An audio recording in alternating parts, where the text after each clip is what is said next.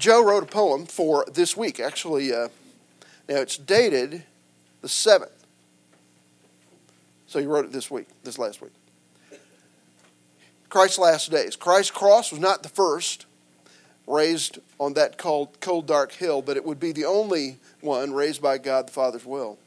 Christ prayed the cup may pass as he did kneel, and in his mind he wondered just how the cross would feel. As he walked with his cross, he stumbled and fell, yet he continued his walk up that hill.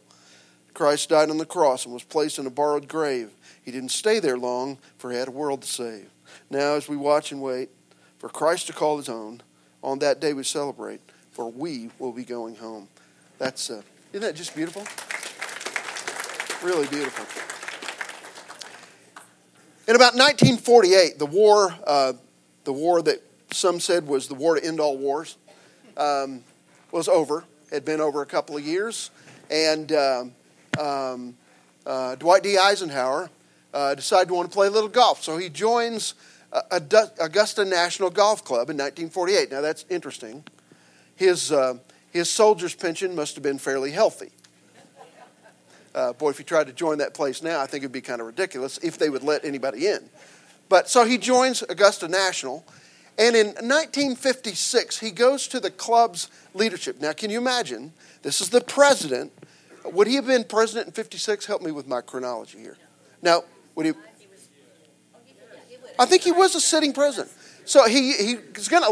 What I was thinking, Sally, he was going to leverage that a little bit. So he goes to the board of Augusta National. Now, by the way, can you tell the Masters is on my brain? Well, I was finishing prepping this morning. I got the computer open to the leaderboard. Just kind of. Okay. In 1956, while he's a sitting president, it sounds like he calls the governing board of the Masters. He asks if he can come and petition them. I guess they're not going to say no to the president, right? So he goes to them and asks. He's having trouble on hole 17. There's a tree in the middle of the fairway about 200 yards out. And he hits it about every time. In fact, he kind of aims for it. So he asks the leadership of Augusta National to remove the tree. Now, do you know the result of this? It's now called the Eisenhower tree. They said, They said, no, we're not taking that tree out of there. And it's kind of been fabled until this year. After an awful ice storm in that area of Georgia, they finally had to cut the tree down. And there's no Eisenhower tree on 17 anymore. So that's kind of the story. That's the historic part of kind of this year's tournament. Some more history to be made, I guess, again today. Well, I began to think about that. I began to think about what led me to think about that besides just the Masters being finished today. After a storm, or certainly after an ice storm, if you're like me, you've got branches to pick up, right? Maybe all over the property. Or after maybe a violent spring storm like we sometimes have.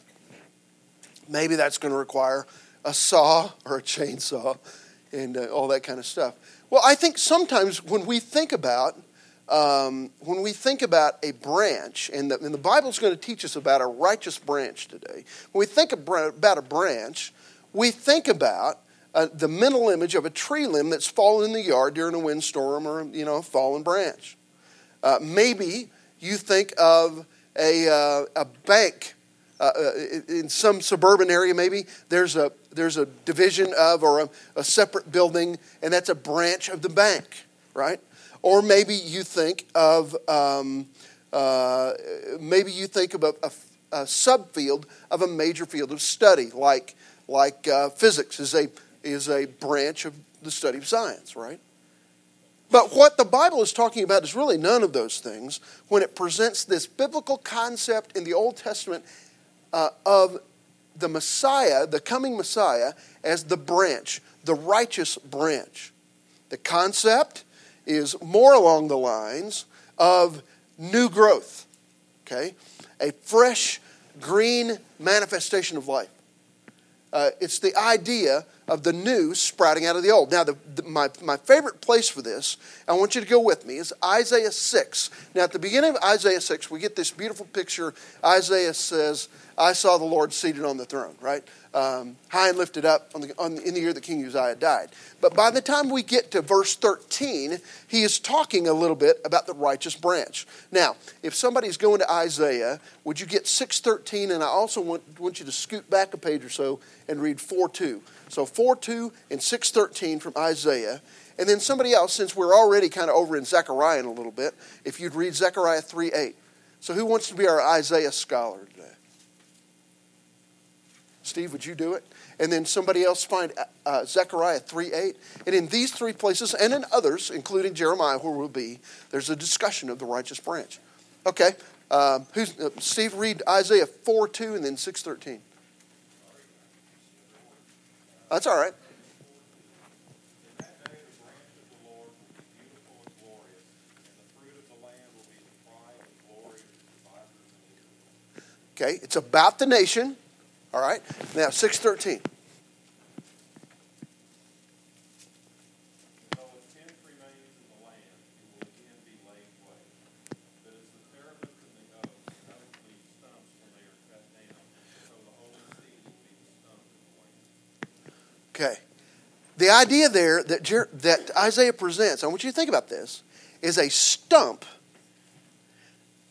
that is beginning to sprout. What does a stump usually mean? The Eisenhower tree has been cut down, right? But there's growth from the stump. Isn't that interesting? Okay, another idea then comes from Zechariah.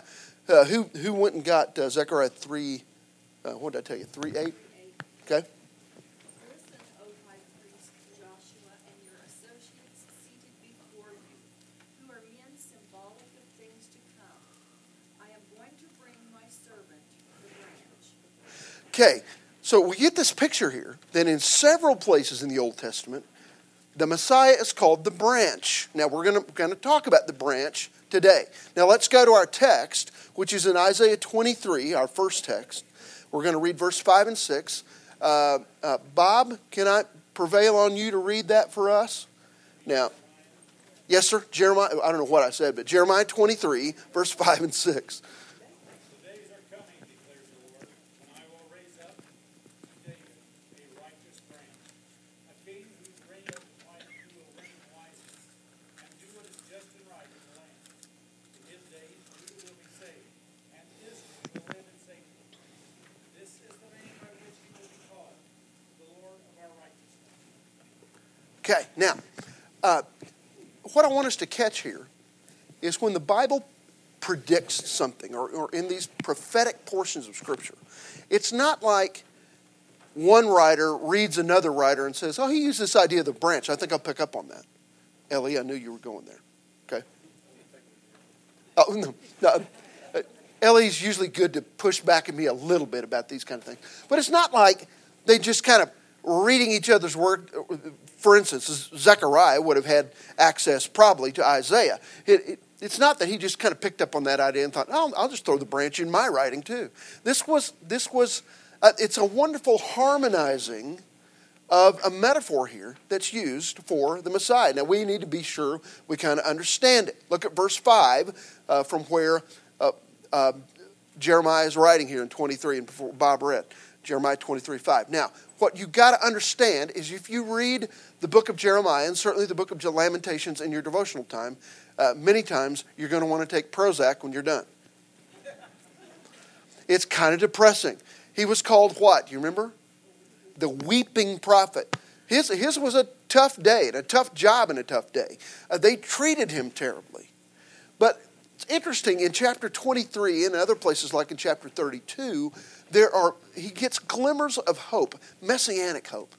And this is one of those places where he's really, really hopeful for the things to come. Now, regarding the branch, if you'll look at verse 5, I'm going to parse it a little bit for you. Okay? It says that he will be raised by God. The branch will be raised by God. In other words, that the branch, whoever this is going to be, will be given by God himself.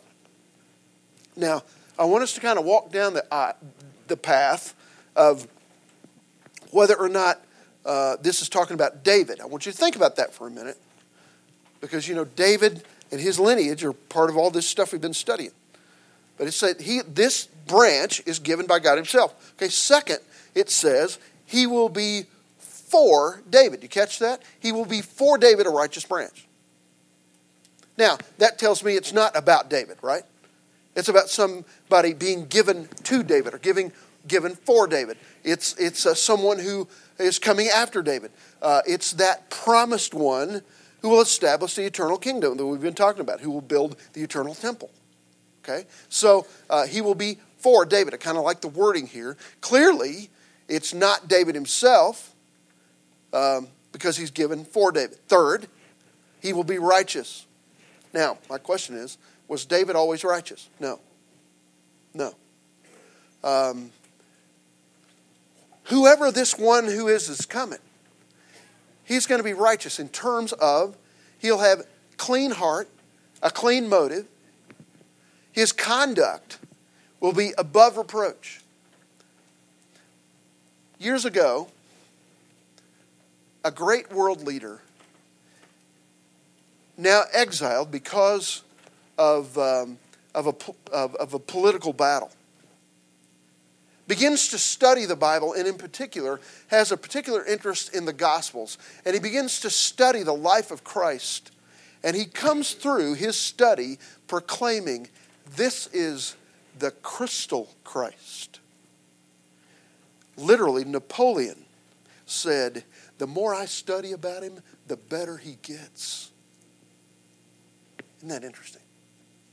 A great leader studies the greatest of leaders and says, the more I get to know him, the better he gets. Who else can you say that about besides my wife? And it's okay for you to report that, okay? All right. The more you get to know him, the better he gets. He's righteous in conduct and heart. Number 4, he will be a wise king and prosperous, it says here. And he will bring, number 5, justice to bear. Always deciding, always leading, always making a just and right decision. Okay. Now, that sounds like the kind of leader I want to follow. How about you? So in verse 6, he's going to talk a little bit here, I think, about both the person of the branch and the time of the branch's arrival. Okay? And both of those are important. The person and the time of the branch are both important. In the right time, which was for them a time of crisis, and certainly in Jeremiah's day it was a time of crisis, but he's looking forward to another day of crisis that you and I know came when Jesus came to the earth. In fact, Paul says in Galatians, when the fullness of time had come, God sent his Son. So it's at the right time, the right leader comes to the fore.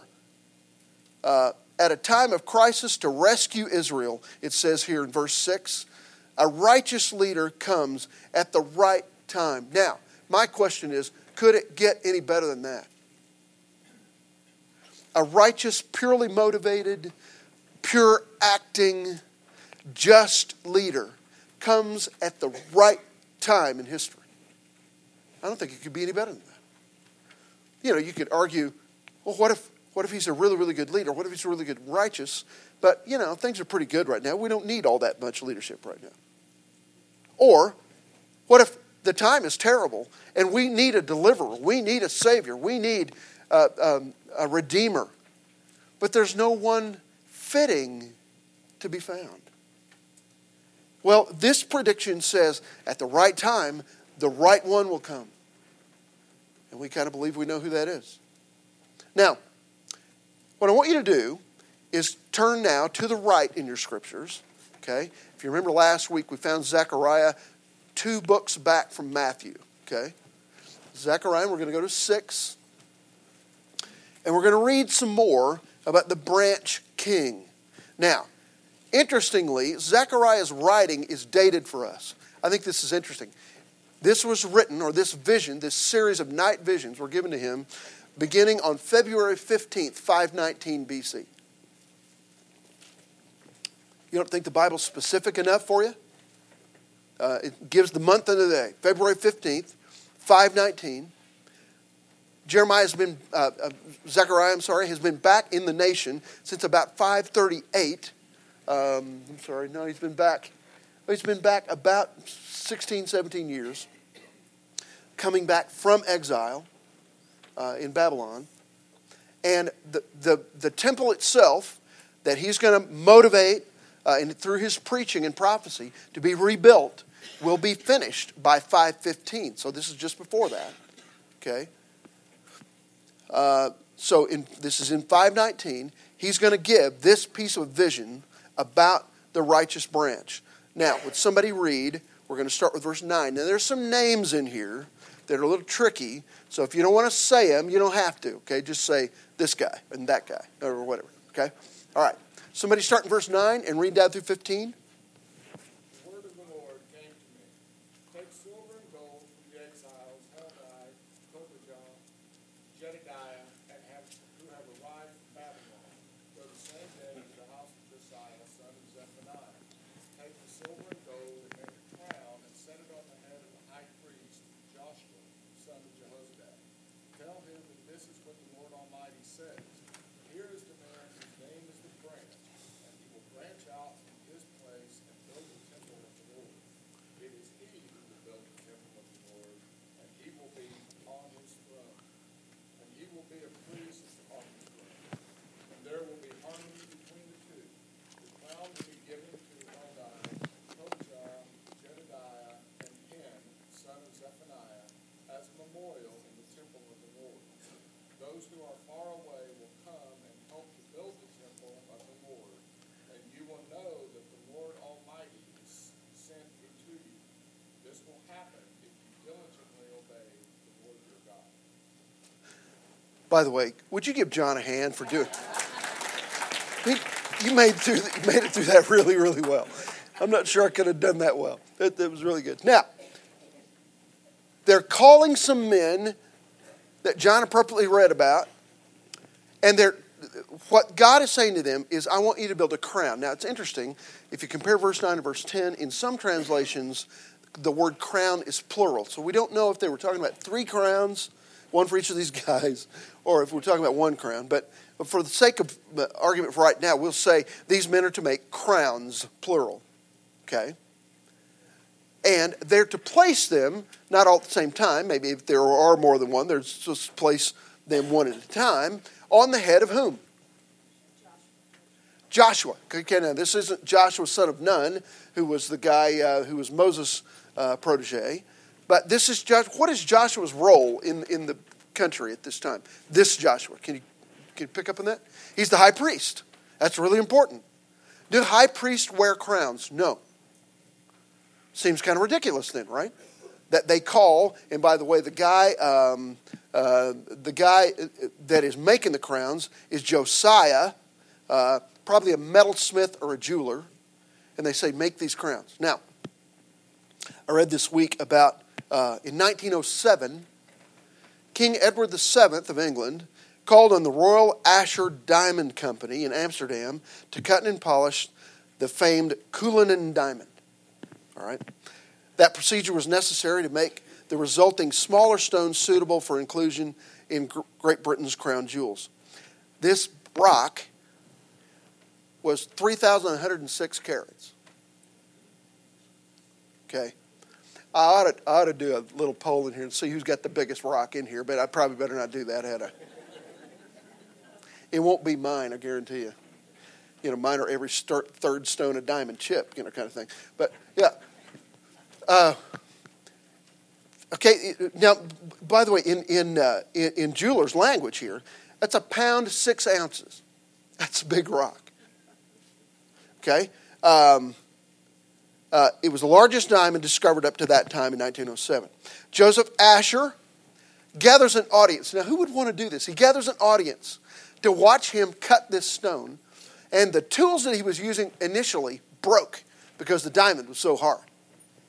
He eventually gets it done, and these stones, then now cut and polished, become part of the crown jewels in England, and I suppose they still are today. What did they ask What did they ask Josiah to do? Make a crown or crowns. When they do that, they're going to give them to these elders, which, by the way, some of these names that John read may be more clan names or almost positions than specific men's names. And they say, we want you to place that crown on the head of the high priest. Now, this is highly symbolic. The high priest doesn't wear a crown. High priest wears an ephod or ephod. Who wears a crown? Well, frankly, nobody right now. Zerubbabel was in the line of David. And by the way, Zerubbabel was not a whole lot of Terubbabel. He did what he was supposed to do. Couldn't resist, sorry. I think about that every time I think of his name. Zerubbabel didn't get them in a lot of Terubbabel. He did what he was supposed to do. Okay, now Zerubbabel was the governor, but he was in the line of David. He could have been king, but he wasn't. They didn't seat a king in those days. So literally, placing the crown on Joshua, the high priest's head, gives him kind of a similar footing with Zerubbabel. And together, they're going to rebuild the temple, and they'll finish it in 515. I find this kind of intriguing, though, that they do this. And what I want you to catch here is this is not just about making Joshua, giving him the political stroke to get done what he needs to get done. This act is pointing to the coming Messiah.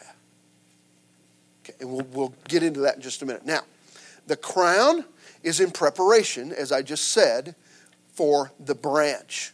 From Isaiah and Jeremiah. And literally, I love the way Zechariah kind of says it here. The branch will branch out.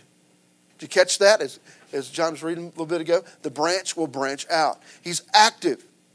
Now, in verse 12, there is a phrase that we can't miss. It is incredibly important. Look at the last phrase, I think it is, in verse 12. It should be in your Bible. Okay? We're in Zechariah 6:12.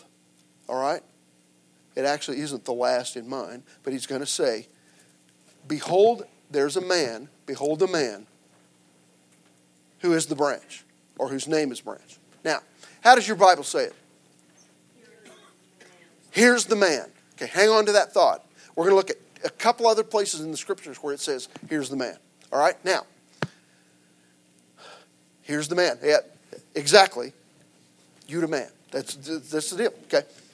All right, now, this new arrangement will have three distinctives. Let's talk about them for a minute. Okay? Would somebody, before we get there, go to Psalm 9, verse 7. Psalm 9, 7. Thank you. And I need somebody else to go to Hebrews 7, and we're going to read 14 down through 17. Thank you, Steve. Okay, now, there's a distinctive of this new arrangement. Okay? Whoever this is going to be, this branch king, will be clothed with majesty. And the language that's used here is reserved only for talk about God. In places like Psalm 104, he is robed in righteousness or clothed in majesty. That's talk about God himself. What I want to point your mind to for just a moment is what John says in the first chapter of John, and kind of his preamble, when he says, and we beheld his glory, the glory as of the only begotten of the Father, full of grace and truth. Another idea here. The glory of God is robed in Jesus. Okay?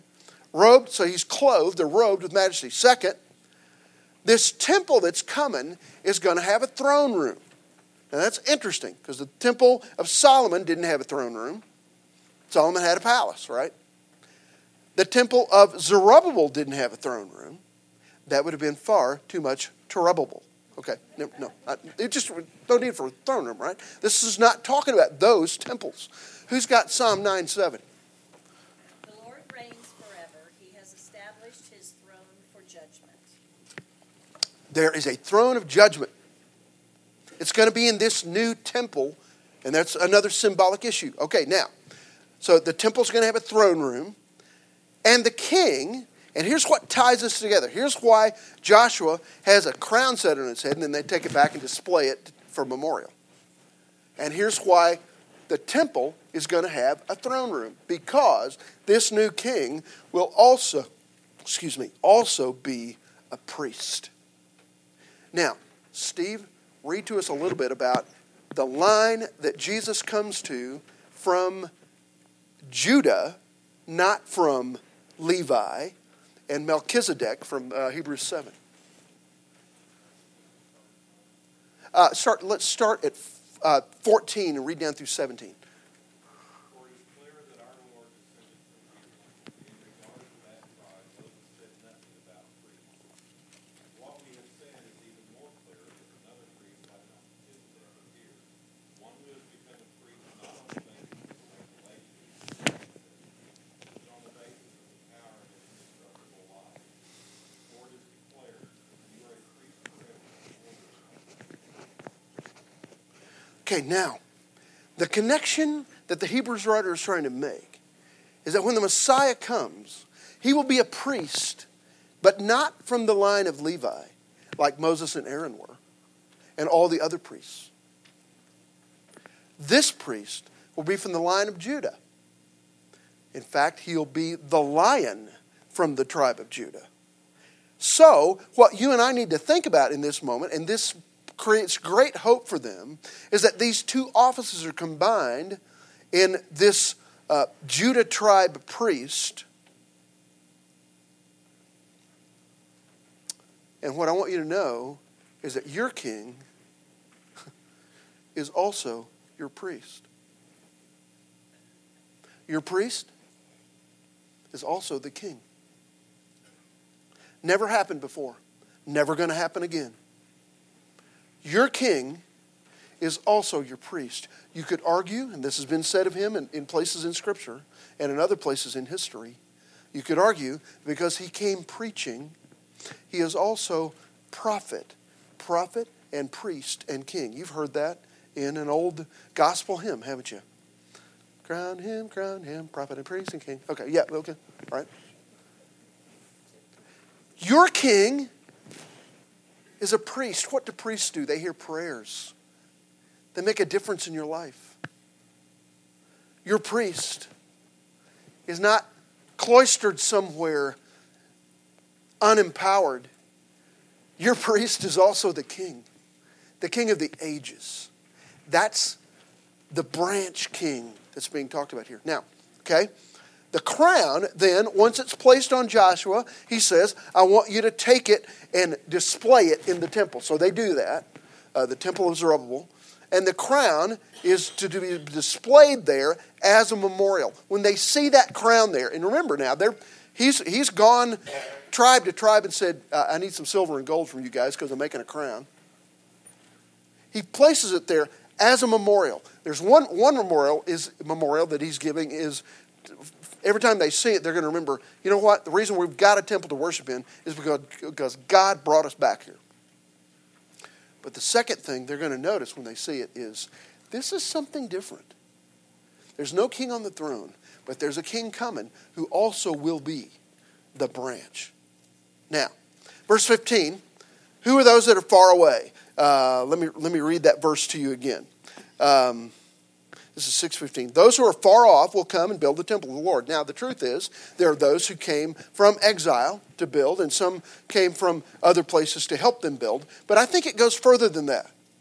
Those are returning exiles, but they're also talking about the Gentiles. And I want to make a connection here to Marty's message last week. Would you turn with me to Acts 10, which is where we were in the sermon last week, talking about Cornelius. You remember that?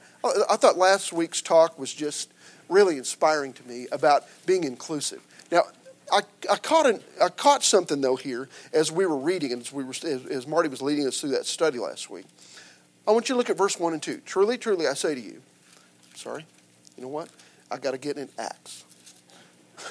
Now, there's a man at Caesarea named Cornelius, a centurion, what was called the Italian cohort, a devout man. Listen to the description of him. A devout man and one who feared God with all his household and gave many alms to the Jewish people and prayed to God continually. How's he described? A really good guy. A generous guy. I think Marty made that point last week, right? Who's he giving to? Given to the Jewish people. You know what I find just incredible here? The Jewish people accepted his gifts. They actually would commend him for his generosity. He was commended, but still excluded. That kind of turns my stomach, does it yours? He was commended, yet excluded. He's a really good guy, but no, he can't come to church with us. You know, he gives a lot to the people of God. We love old Cornelius. What now? Do you save a spot for him at church to sit by you? No, he can't really come to our church. His gifts were accepted, and he was lauded for that. He was commended for that. But he was excluded from the family of faith. What the branch king is going to make sure that happens is that those who are from far away, far from God, will be included in this new kingdom. Now, one more place. Let's go to John 19. You're not going to believe this connection. The scene is Christ's trial before Pilate. We're going to fast forward 550 years from Zechariah. Look at the first 3 verses of 19. Pilate then took Jesus and scourged him. You know what that means? If not, look it up. It's terrible. He was almost dead by the time he gets there. And the soldiers twisted together a crown of thorns and put it on his head and put a purple robe on him. And they began to come up to him and say, "Hail, King of the Jews," and give him slaps in the face. Now, Jesus here also receives a crown. Think of the description of that crown. This is not sandburrs in this thing. This is 2-inch acacia bush thorns. And they don't just kind of place it on his head. They jam it on his head into the skin of his scalp. After, by the way, he's already been beaten to within an inch of his life. Then they place on him a robe, a seamless robe. It's interesting. Go with me just back real quickly to Luke 23. Look at the description of the robe in Luke 23. Pilate is making fun of this thing, but he's being prophetic in doing so. Look at 23:11. And Herod, with his soldiers, after treating him with contempt and mocking him, dressed him in, my Bible says, a gorgeous robe. What does yours say? Elegant, gorgeous. Your mind needs to go there to expensive. They've kind of made a full view of the mockery here. They're having fun, but it's serious fun. And they're mocking Jesus and the Jews at the same time. So Pilate, by the time we get to verse 4, has done all these things, and he robes Jesus in this beautiful robe, now bloodied and beaten. And in verse 4, he says, Pilate comes out again and says to them, "Behold, I am bringing him out to you so that you may know that I find no guilt in him." Jesus then came out wearing the crown of thorns and the purple robe, and Pilate said to them, "Behold the man." Where have you heard that before? It's the branch king, guys. Behold the man. You know, there was one other time in history when this took place. It was in 2 Samuel chapter 12. David has had his great sin with Bathsheba. And Nathan the prophet comes to him being told of God to approach him. And Nathan tells him an elaborate story about a poor person who has a sheep stolen from a wealthy person. And David is incensed and he says, "Have him brought before me and we'll take his head off." You remember he's using a metaphor here. You remember what Nathan says to him? Ellie, what did he say? He said, "You the man." He didn't do it with a high five or with a fist bump. But here, even a mocking Roman knows this is the man. Here's what goes in your final blank. By the way, Pilate's words unwittingly tie this horrible and dramatic scene with prophecy. What I want to say to you as you continue your holy season study and thought is that the branch king will always be the man. He'll always be the man. My questions to you are the same questions I've been asking you for about, 7 or 8 weeks now.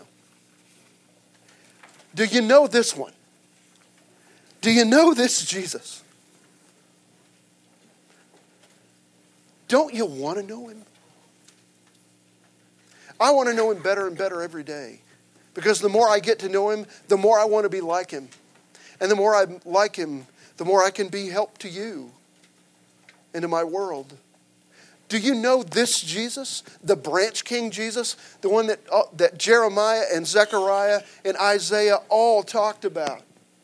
And the one whom Pilate thought he was making fun of when he put him in a regal robe and said, "This is the man." Do you know him? Do you want to know him? Here's the good news, the best good news ever. He has reached farther down to you than you have to reach up to him. All you have to do is reach out. All you've got to do is say, "Okay, Lord, I don't get all this. I don't understand it completely, but all I know, I give to you. All I am, I give to you. I've made a mess of it. Maybe I don't completely understand, but Lord, all I understand of me, I give to you. All I understand of you, I want for me." This is the man, the branch king, the one who's only, always, and forever righteous. I want to follow him. Go with me, will you? Go with me. Let's follow him together. Have a glorious Easter week, Holy Week. I'll see you in 2 weeks, and we'll bring breakfast, okay? See ya.